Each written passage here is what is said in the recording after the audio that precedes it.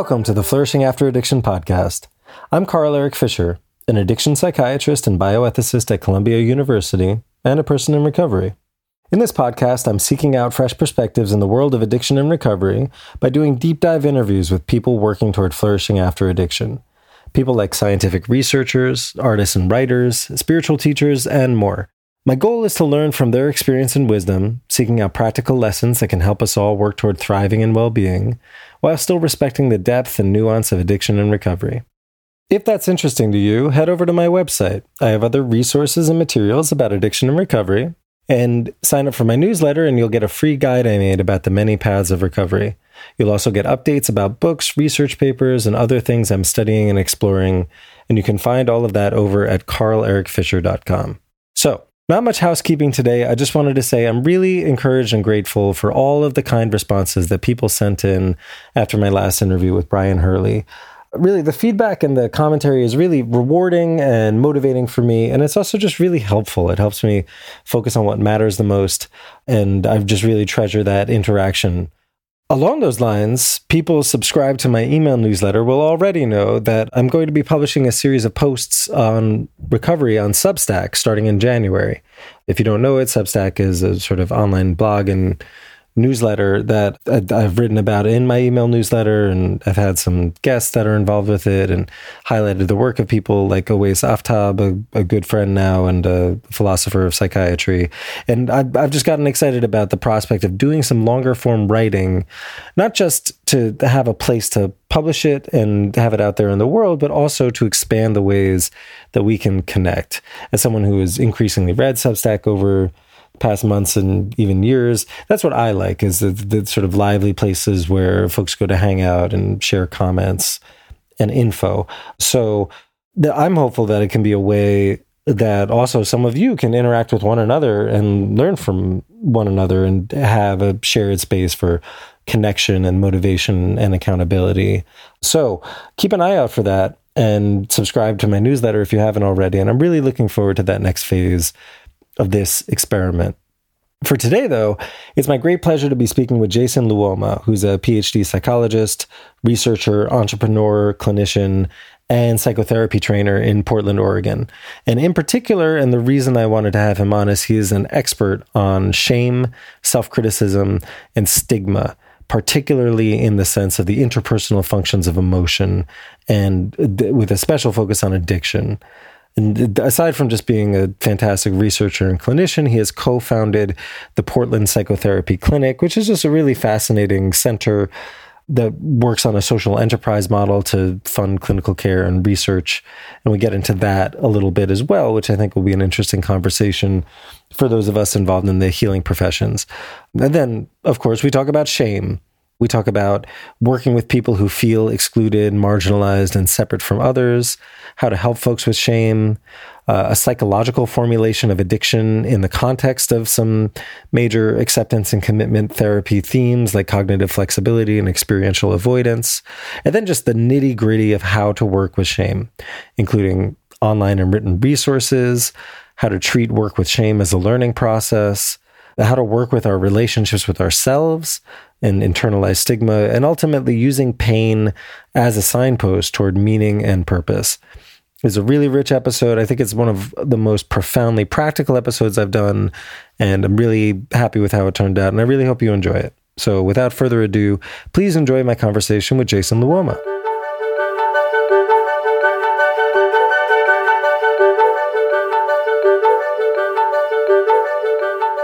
All right, I'm here with Jason Luoma, psychologist, scientist, and clinician. Jason, thanks so much for coming on the podcast.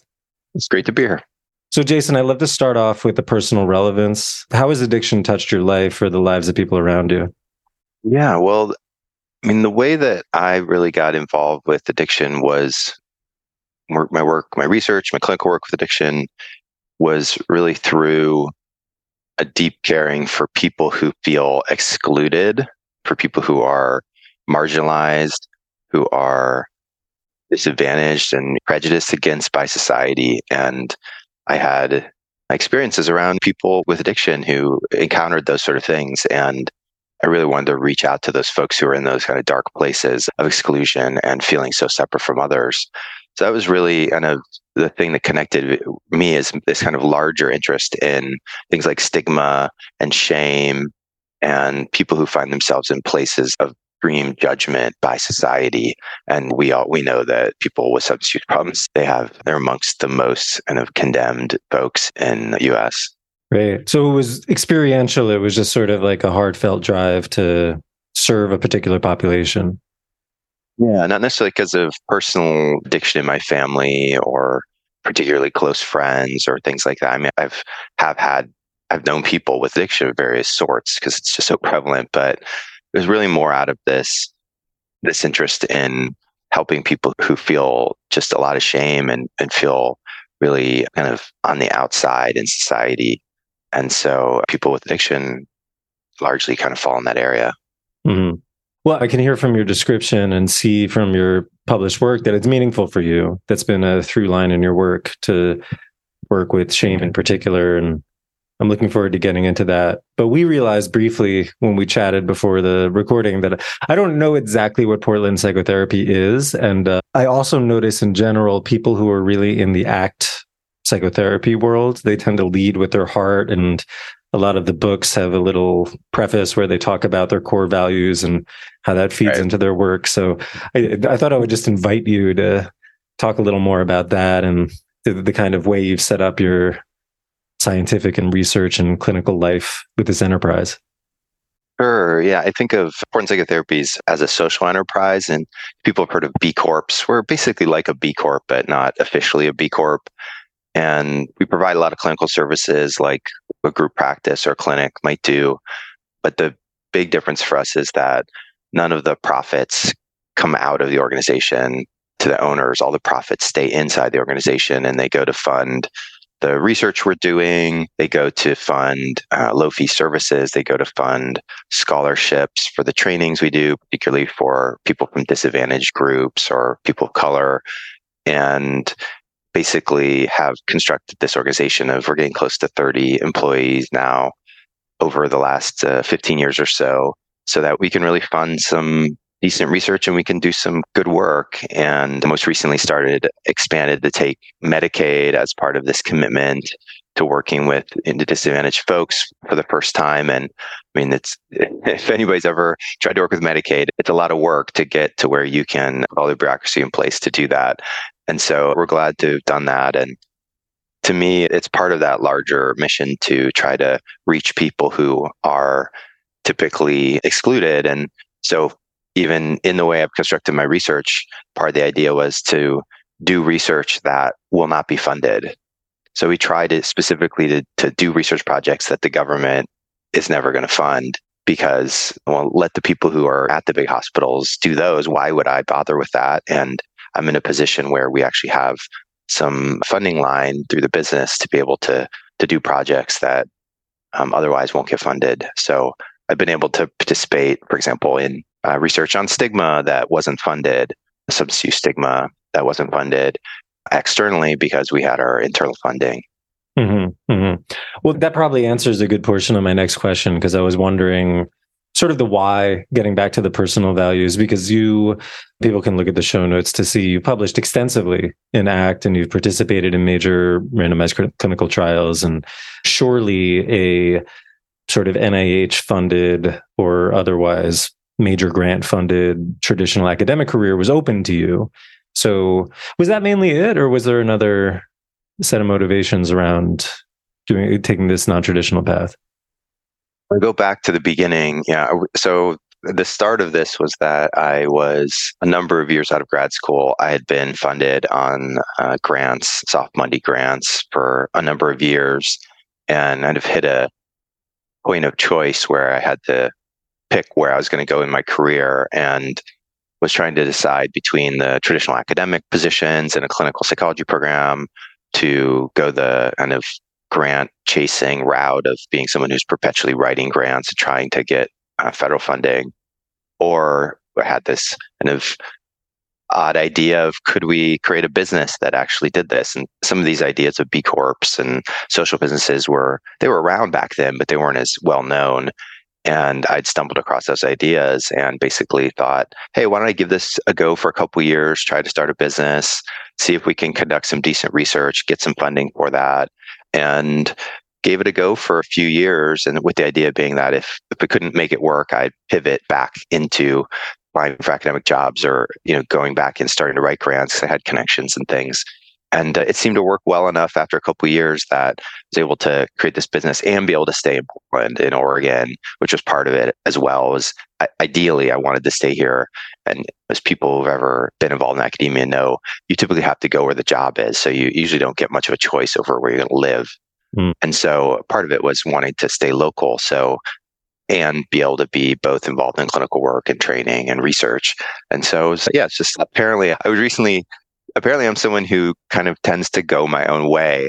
I haven't really appreciated it fully, maybe that I'm like that, but I was recently talking to a colleague friend from that early period, and he told me, yeah, you were like this guy, is like this hippie guy who's like, I'm going to create my own business to do this. And I was like, wow, I didn't know that I came across as like such the dreamer, sort of unconventional person at the time. But apparently I've been that way in some ways, that I do tend to take paths that are not the established paths to try to move forward in my career.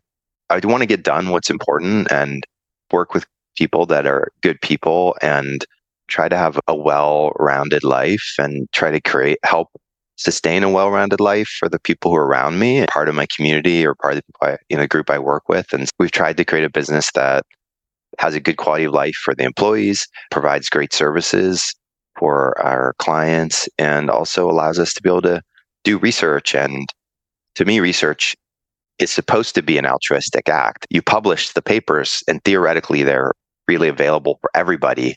And so in that sense, it should be an altruistic act. It should be giving away everything you do. And so ultimately, that's really what it's about. It's about hopefully helping society. That's great. I think it's really useful because I know a lot of folks who listen to this podcast are in a training program or thinking about how to engage with the field of addiction or just human flourishing in general. And I can tell you, as someone who went to a major research institution for my training, you don't get a lot of models for what you're doing. So it's great to hear. And I hope it's inspiring to others too. So let's get into the meat of it though, because I want to make sure we talk about the psychology of it all. So before we jump into shame or other specific topics, I was hoping that you could lay out just how you would frame addiction, the phenomenon of addiction, which may be heterogeneous and it may be messy, but just in general, how you would frame the phenomenon of addiction in ACT terms from the standpoint of concepts like psychological flexibility or experiential avoidance, or other words, like what's a top level way of translating the ACT ideas to people's experience of addiction? And I could maybe even also talk about the issue of shame in addiction more specifically, which is really where I'm more focused. But addiction's quite complicated, and the factors that lead to addiction are varied. And ACT really focuses on the psychological aspects of it, the parts that have to do with the experiences you've had in your life and of the behaviors you've engaged in and how life has kind of led you to think the way you are and feel the way you do and respond the way you do, including people using substances. And an ACT perspective, again, this is all going to be oversimplified, but just to be as general as we can, a lot of addiction has to do with people wanting to alter their experience. They have painful things that happen to them, sadness or depression or shame or anxiety or fear, emotions they don't like, or thoughts about themselves like self-criticism, I'm worthless, or there's something wrong with me, or I'm damaged. And they often want to do something to escape that. They want to feel better. Sometimes it's not just that they feel bad, but they just want to feel better than they do. So let's say you don't maybe feel bad, but you want to feel good. So there's that component of wanting to alter what you feel and what you think. And it's a natural human emotion. And for some people or natural human motivation. For some people that goes more to an extreme, and everybody does it, but people with addiction do it through substances. And then there's all kinds of downstream effects that can happen when you use a substance a lot. And so you have that component that's about what we call experiential avoidance. But then that's also fed by the kinds of thoughts, feelings people have, and the ways people get caught up in that thinking, the explanations that they have for their behavior, the justifications, the reasons, the stories. I can't do anything about this. I'm helpless. I can't change. This is who I am. And people buy into those stories and buy into those thoughts and kind of get caught up in them, and they can't see the possibilities that are outside of that. And those the stories about ourselves, and if they do anything, they tend to just kind of maintain what we're already doing.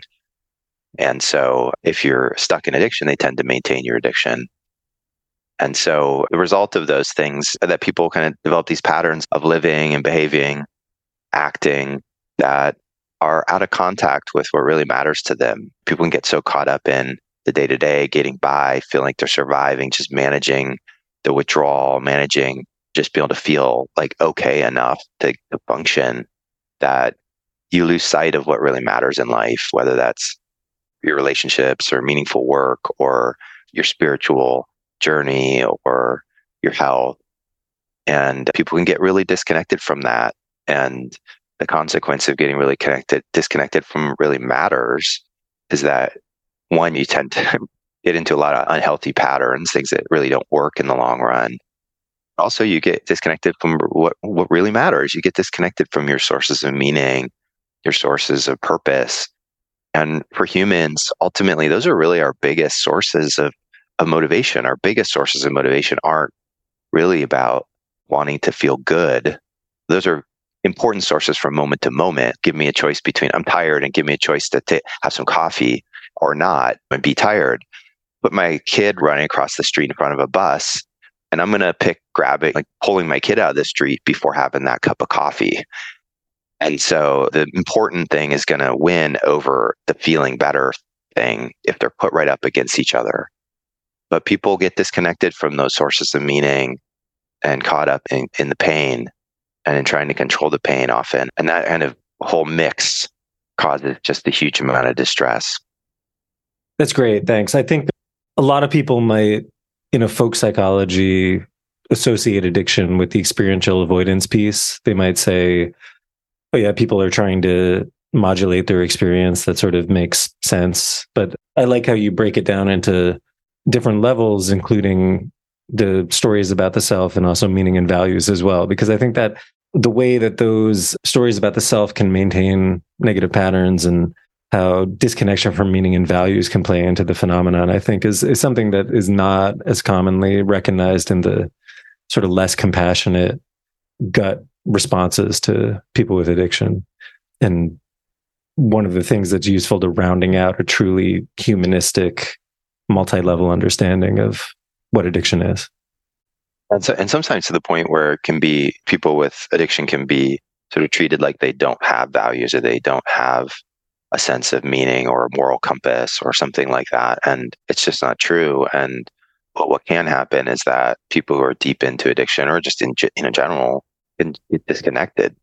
We all get disconnected from what matters in various ways during our day and during our lives and different periods of our lives.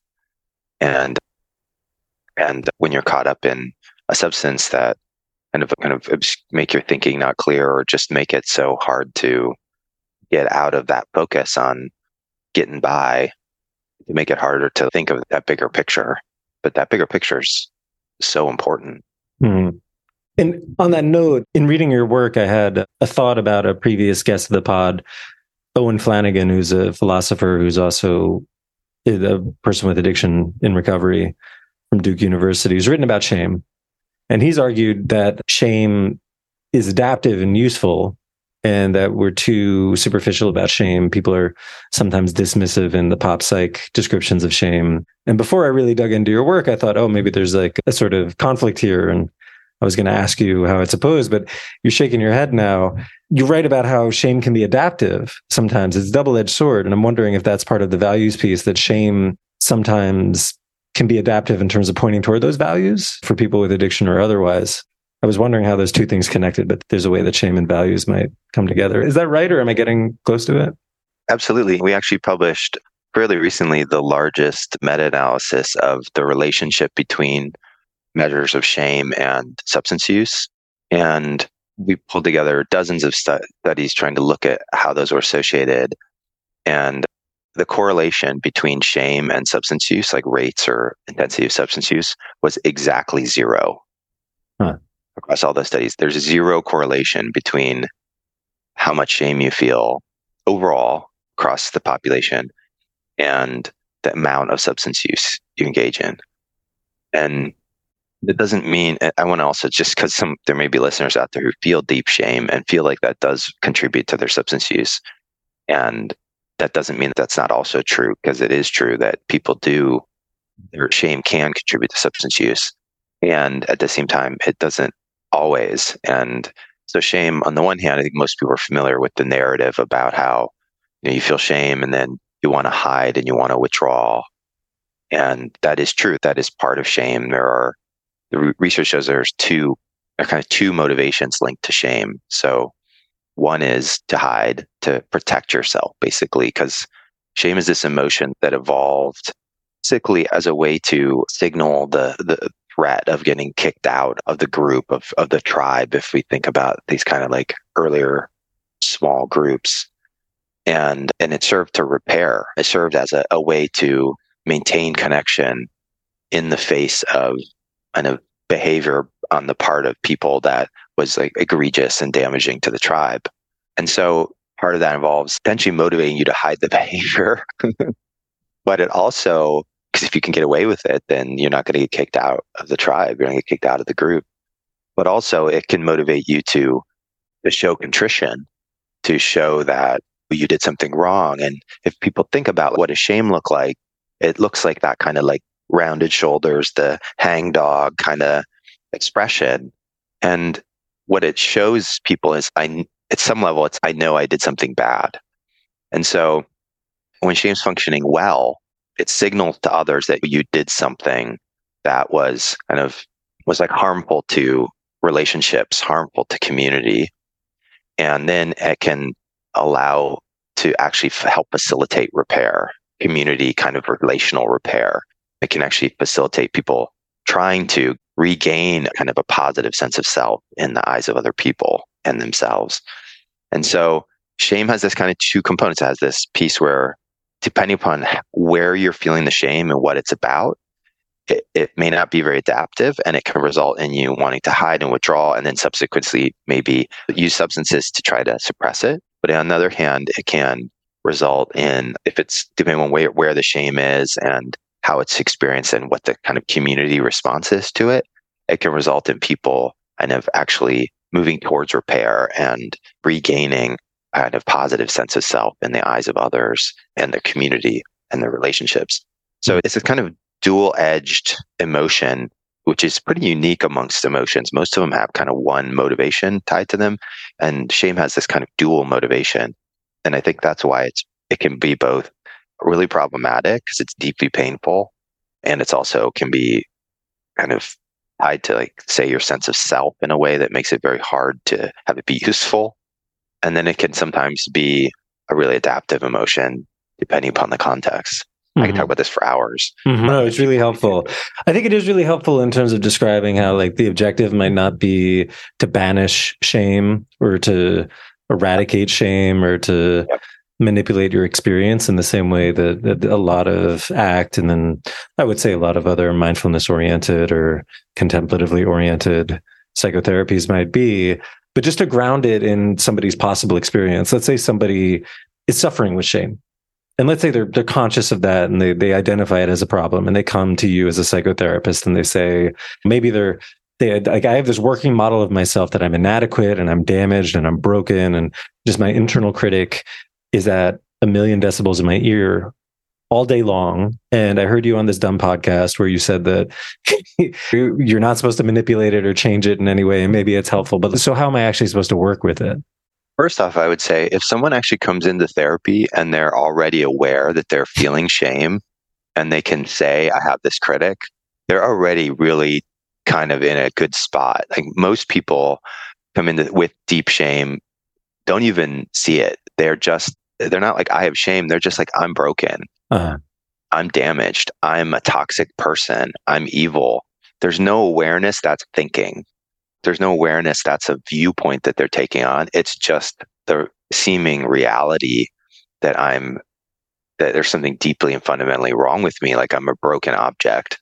Yeah, that's a good point. I guess I should say I was constructing a hopelessly abstract thought experiment, but I think that's but I did want to point that out though, because it kind of helps. Yeah. It helps sort of ground it in the beginning of what you do, because most people come in just feeling broken, and they don't see that this is actually like thinking that's happening here. There's a lens that I'm looking at myself through, and they can't see it. And they may have a critic, but everybody has a critic, like an internal critic, but they often don't see the critical thinking as critical even, or if they don't see it as problematic, they just see it as useful. Like, I need to kick my butt to kind of get myself in line because I'm such a screw up. And so like, I need this kind of harsh, taskmaster that's going to help me straighten out. Mm-hmm. And so, or be a better person, to be kind of a gentler way of it. And so a lot of the initial work is actually about helping people to start to kind of disembed from that way in which shame and self-criticism present themselves as just a bad person or a damaged person or a flawed person, and to be able to see actually what's happening is you're having thoughts and you're having views, you're having a voice that's showing up and it's saying things to you, and that's really influencing you. And that's not the same as you being damaged or not. And in some ways, the question of being damaged or not, I would say, is like not such an important question. Like, you could say on one hand, like on one hand, you could say we're all damaged and we're all very damaged, you could say. And on the other hand, you could say none of us are damaged, that we're all whole, complete people. We're humans that are living lives, and we are, by our nature of being human, we are whole. And that in some sense, like none of us are damaged. And so it's kind of not a helpful question in a way. Am I damaged or not? Mm-hmm. And so what I try to do is help people to see that there's this ongoing thing that's happening, this ongoing pattern of thinking, this ongoing pattern of living and feeling that is really affecting them, and to start to understand that pattern, to start to gain a bit of distance from that is one of the earliest things that we do when a person comes in. Mm-hmm. But I have a whole treatment that I do, but that's just kind of see the earliest steps. No, that's helpful. No, that's good. And I think a good clarification, because I think that probably squares anecdotally with my own clinical experience, that it's almost hard. Maybe later I'll ask you, if we have time, like from the other direction, if people are really stuck in a conceptualization of self, how do you work with that? But I want to get back to that first question first, which is, once somebody has a little bit of recognition, or they have the intuition that working with shame in some way could be useful, then how do you actually work with it? What's a way of actually engaging with it? Maybe even if we're thinking about it, stuff that might be employable for people even outside of a therapy context, like a frame or a practice or a actionable thing. Yeah, I really think, I'm thinking about how to work on maybe doing some writing for the public, but I'm really someone who thinks about how do I work with this in therapy.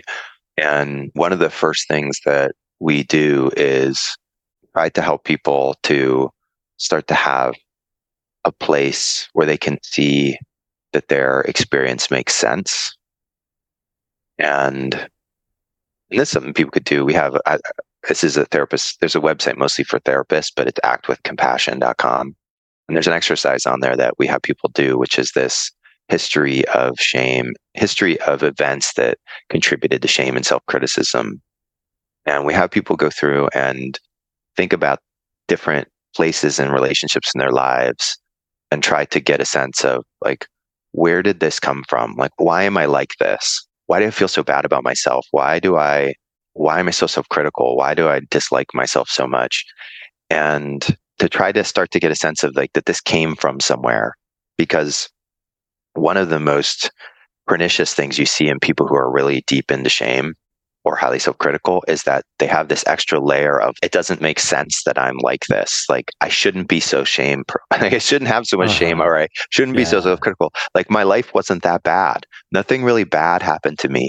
I can't tell you how many clients over the years I've had who've come in where their initial story was, nothing really that bad happened to me.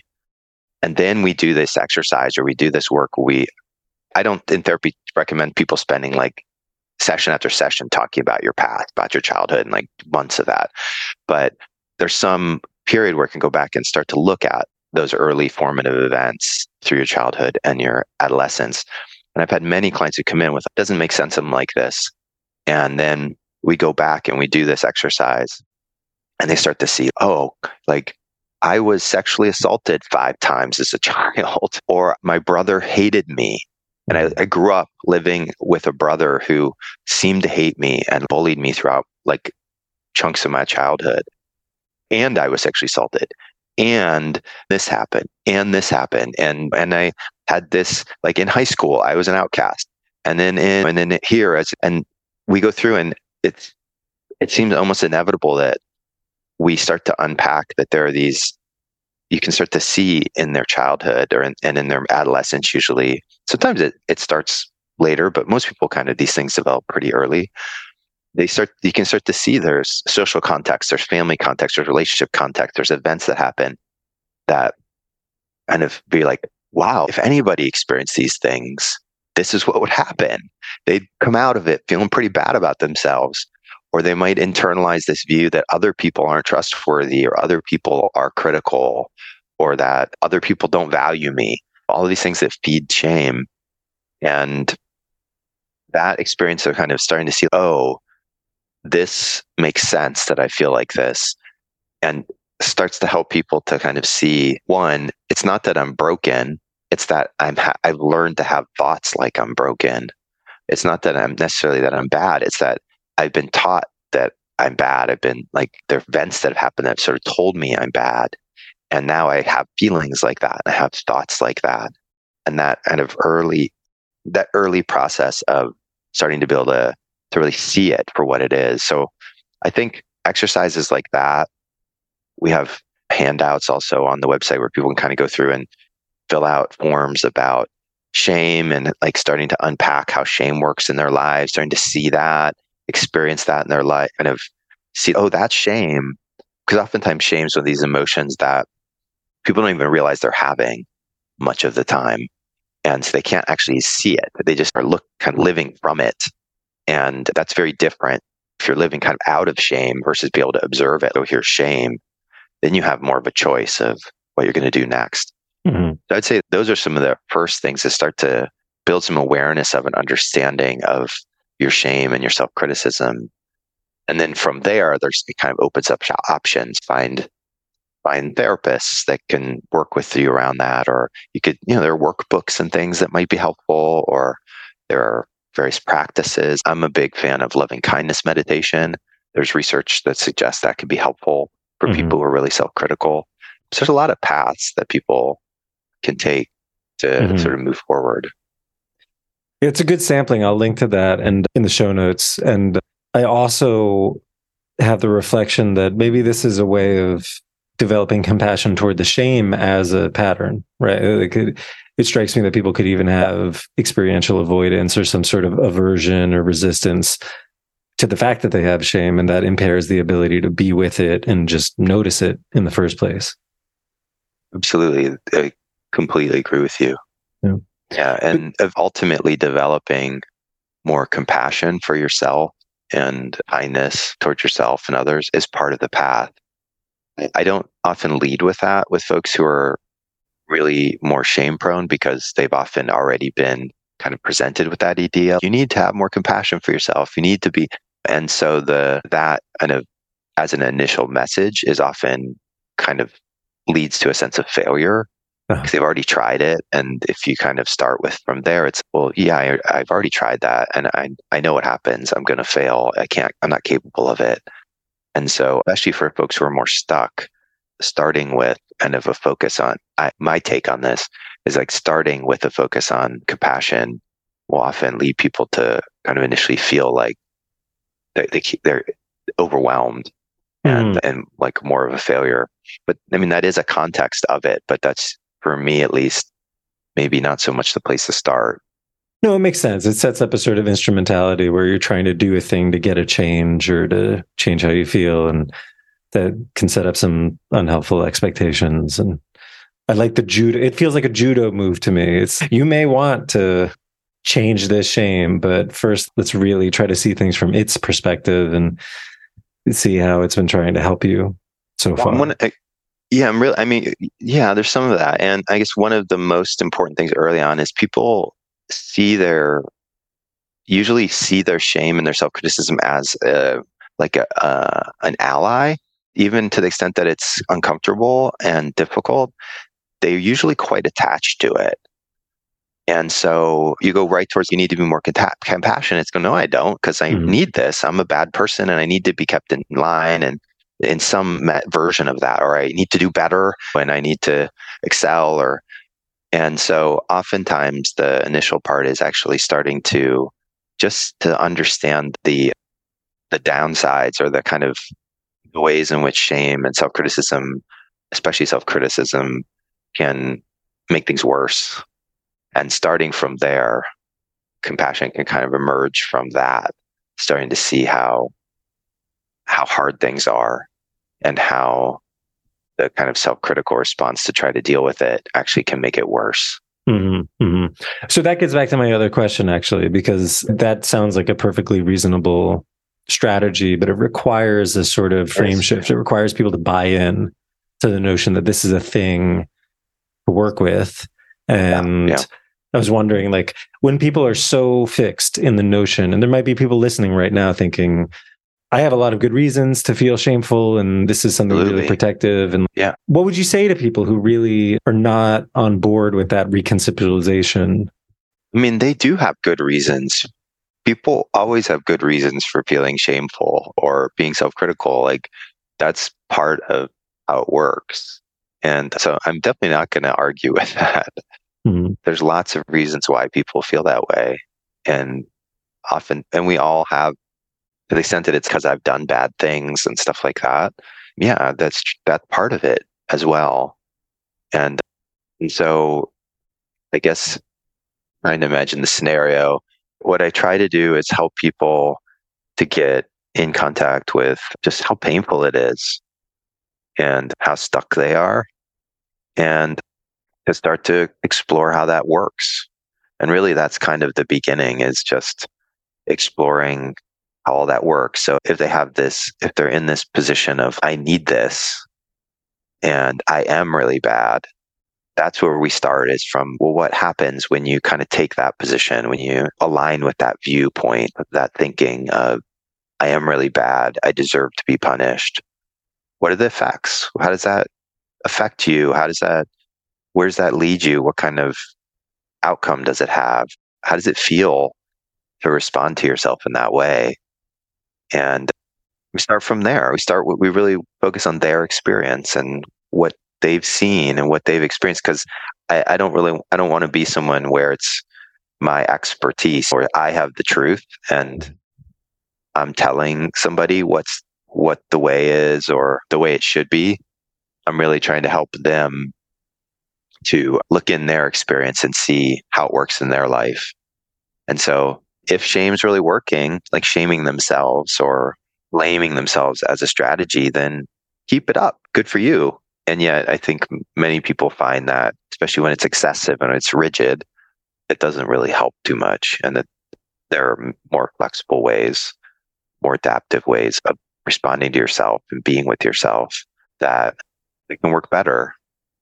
One of the things that's often surprisingly simple but helpful for folks around shame and self-criticism is to just talk about what kind of relationship would they choose to have with themselves. Most people have never really thought about that.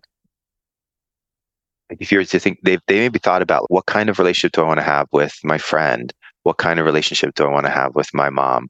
What kind of relationship do I want to have with my child? They've often thought about that. But many people, sort of surprising in a way, have not really ever thought, what kind of relationship do I want to have with myself? You're with yourself more than anybody else. And yet, how many people can kind of actually say that in a sentence? What would it be if you were to say, what kind of relationship do you want to have with yourself? If you could choose, if we're really up to you from a place of choice, what are you trying to foster? in the way you live with yourself, in the way you respond to yourself. This person that goes through life every day with you, who suffers, who struggles, who does good things for people and is helpful to people and is hurtful to people. This person that you're with every day, who do you want to be to them and for them? And it's a surprisingly kind of simple question, but also one that many people really haven't thought of or really reflected on that much. And it can open up a whole dialogue of kind of intentionality and who you want to be with yourself. And one of the ways it can lead is towards compassion or kindness, but that's really emerges from that question of who do you want to be? Yeah, sure. You can imagine someone who doesn't care too much about the shame piece of it, although I find it hard to imagine, but it's imaginable. It's good to be open up to the possibility. I love ACT. I love this perspective. I don't even know if you would call that a perspective taking exercise, but ACT has all these unexpected little twists. Like it reminds me of the feared eulogy. Like a lot of people think about the eulogy exercise. Like, what do you want people to say at your funeral? But, what are you worried? Like, what is the feared outcome if you kept on going to avoidance or things like that? To me, it emphasizes the role of choice, that you have capabilities. When you reflect on the range of potential options, that you have a lot of capabilities to make choices about the type of actions you want to engage in and the values you choose. Yeah, actually, in our first study of our first randomized trial, trying to help people with shame around substance use, we used that feared eulogy exercise with some of the groups, and maybe to try to pull together a few of these strands, if that's okay. Of course, yeah. If you have something else. No, that's great. So this study was a study of, we call internalized stigma. At the core of internalized stigma, I would say, is shame, of the sense that you're not good enough, there's something wrong with you. And in this study, what we did is we were working with people who were just entering residential treatment. And so if we think about where people often are in that place, they're kind of either court ordered in or they're coming in on their own. They're often at a pretty low place in their life. Almost always, or most of the time at least, they're in a pretty bad place. And often they are in one of those places where they have hurt people, they have let people down, they have broken relationships, they have harmed their employers, they have not kept up with their commitments. There are many ways where they've done these things that are kind of breaking the social bounds. And they're kind of in one of those places where shame at some level is kind of an appropriate behavior, appropriate response, because not for everybody, but for many of the people who are kind of at that place, they have done things that have caused a lot of harm, and not out of choice, but out of addiction. And now they're in this place, and the shame is this emotion that kind of fits in some level. And then it's layered, the stigma's layered on top of it, of all of the addicts are bad and they're whatever. That's another layer too. But there's also that piece where the shame is kind of like relevant. And so many people, they start going through early treatment, they get off their substances and they start to have groups and they're kind of interacting in a sober environment now. And all these emotions start coming up, anxieties and fears. And one of the emotions that come up is shame. And partially because of the stigma, but partially because they've done things that are the kinds of things that lead people to feel shame. And not that I'm glad they're feeling shame. I'm not trying to shame people, but it's an emotion that's natural in that context. Mm-hmm. And so in this work, what we did is we wanted people to be able to acknowledge the shame and have it as part of the recovery process, to be able to experience it, notice it, not have to run from it, not have to retreat into positivity. You see sometimes this kind of like positive glow early in recovery. I've got it. I'm going to be fine. Nothing's going to blah, blah, blah. And part of that is for people can be this kind of pushing away the shame, pushing away the sense of failure or loss or various things. And so we wanted to give people the capacity or help them to be able to make space for shame as part of the journey. And so we did these groups where we worked on this. It's a pretty brief 6-hour intervention, but 6 hours of groups where we worked with this. In some of the groups, we did this exercise. So this wasn't in all the groups because it really depended upon where the group was, a kind of a cohesive group. But in some of the groups where people kind of were getting along and felt like they were really working together, we would do this eulogy exercise where we would have one of the group members would volunteer. We'd kind of describe the exercise they knew they were getting into. And one of the group members would volunteer to do this to kind of go through this exercise where they imagine that they died today. You died today, and people from their lives are going to come and talk about what it was like, just like what that person was like. And for many people, this is the feared eulogy because, right, they're at this low ebb in their life. And so it's just, you're kind of like going to show up to what your society, like what your community thinks, what you're of you at some level. Very brave and beautiful for the people who are willing to do this and wanted to do this, choose to step into it. Very brave and beautiful and painful thing to do. Not coerced, just for them willingly. And then we would have, okay, so if it was me, who's going to be there? My mom, my brother, my best friend. And we pick those three people. And then someone from the group like role plays each of them, going to set up this funeral. Here's the body. And we have them come up and then tell me, what's that person going to say? And then we kind of have them say it. And then the person plays it back and sort of, so we go through this exercise of the person kind of showing up to the experiences of how they've failed, of how they've let people down, or and it's very painful. And they're supported by the group. The whole group is there with them. We're trying to help them to show up to that, to acknowledge it, not to get down on themselves, to beat themselves up, to kind of berate themselves, but to acknowledge this is what it's like. This is the pain of my life. This is what hurts. And this is also what matters to me. Because inside that place of where they've let people down is what matters to them, is what really is important. And then we do a second round where they get to say, those same people come back and they say, okay, now we want you to imagine them saying what they would say if you were able to turn things around. So let's say you're able to turn things around coming out of this process and live well for the next 5 years. What would that person say? And then they kind of come up and the people say what that would be. My son, I'm so proud of him. He did this and that. And now we're closer and whatever. And so they get to sort of feel also that kind of sense of what might it be like if they were able to stay aligned with what really matters and what they really care about and make some contact with that. So it's like the shame and the failure and the loss is kind of right up next to the meaning and what really matters.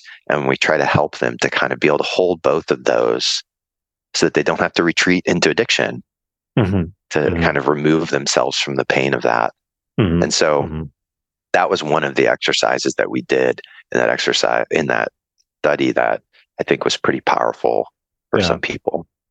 That's lovely and a great illustration of some of these principles we've been discussing. For me, it really drives home the notion that there's purpose in pain. Suffering is not a problem in and of itself. And it can be a powerful signpost toward our most deeply held values, not just something to fix or modify so that we can get to the blithe, happy state.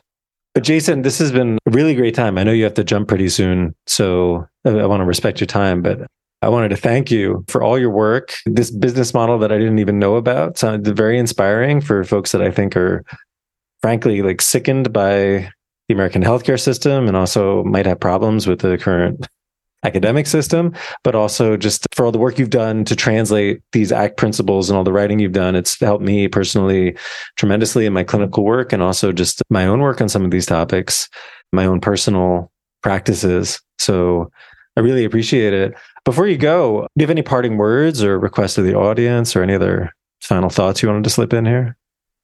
Yeah, I want people to know that there are people out there who care. If you find yourself or you have a loved one who's caught up in shame and that sense of feeling separate and disconnected, that's part of that, there are good people out there who care. And I've had times in my life, like this is partly a personal thing for me as well. I've had times in my life where I felt really disconnected. And for much of my life, I lived that place.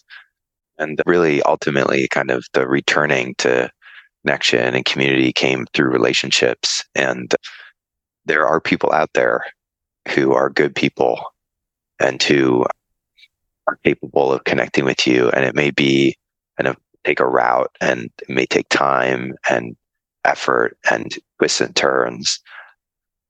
But that possibility of kind of feeling connected with people and not caught up in that place of separation if possible.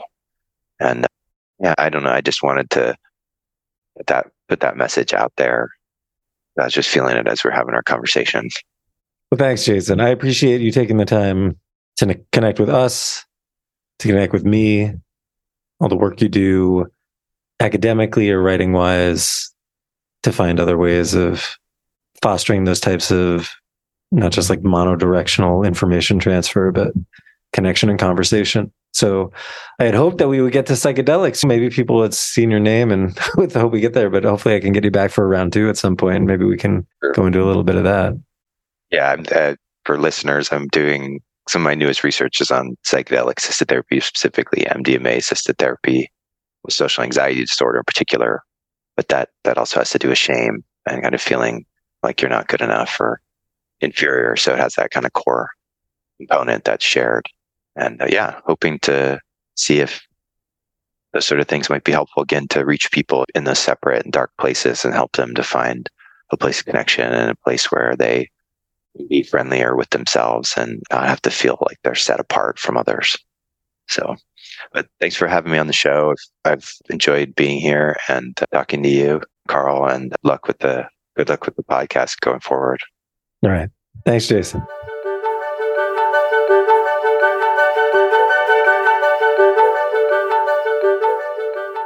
That's my interview with Jason Luoma. I hope you enjoyed it. So we talked about a bunch that I will link to in the show notes. This feared eulogy exercise, loving kindness, in particular, this actwithcompassion.com resource. And then, of course, Jason's publications, especially those on addiction and shame. So check the show notes for the links, and you'll find all of that over at carlericfisher.com. And once again, over there on my website, you can sign up for my email list and immediately get a free guide I made about the many paths of recovery and stay up to date with latest show notes, episodes, other writings, and particularly this series of longer form posts I'm going to start publishing in January. So you can find all of that over at carlericfisher.com. And finally, if you like this show, please do help me get the word out by subscribing on your podcast player, leaving a rating and review, and sending this episode to just one other person you think would benefit. This really helps other listeners find the show. Thanks so much for listening, and talk to you again soon. This podcast is for general informational purposes only. It is not medical or clinical advice. The content is not a substitute for medical advice, diagnosis, or treatment. If you have questions, please consult a medical professional. Conflicts of interest are an important topic in addiction and recovery. For now, the show is just me bringing these conversations to you ad-free for their own sake. I do have a list of disclosures about my work and positions on my website, which I will keep updated.